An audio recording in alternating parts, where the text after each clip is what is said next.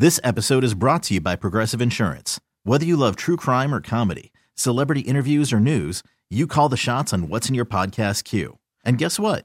Now you can call them on your auto insurance too with the Name Your Price tool from Progressive. It works just the way it sounds.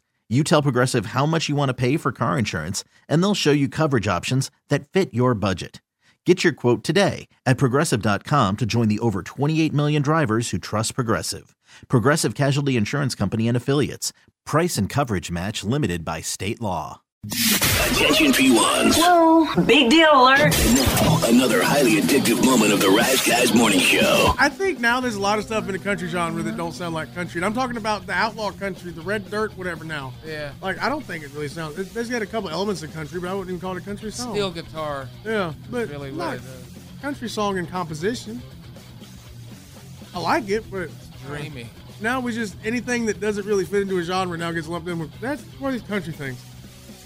I mean, used to, they had very few rules. Like you had to have a fiddle in the band. Yeah, but yeah, it is. So it's across the universe. It's similar to that. Is true. Oh, yes. That's right on, fat boy. That's good. I wasn't even thinking that, but yeah, seeing the song title, yeah, it is. Did they really call it Red Dirt Country? Some people do. But red dirt's its own thing that isn't where that. Not all the stuff is that. Some of it's other stuff, and everybody gets mad if you call it Americana. Well, I mean, Americana. See, Americana's Norman Rockwell. Americana is God. What's his? John Denver. See, John Denver at one point was considered country music. He's full of blank too. God. Yeah. And wasn't it though? I mean, kinda, but there was a lot of stuff in the '70s on country radio that sounded like John Denver. But I don't think Glenn Campbell was much of a country singer, man. That's not for a country. That was like some kind of Arizona cowboy disco music. Give me some audio, fat boy. P1s, feed your need for TRT at theriseguys.com and on the Odyssey app.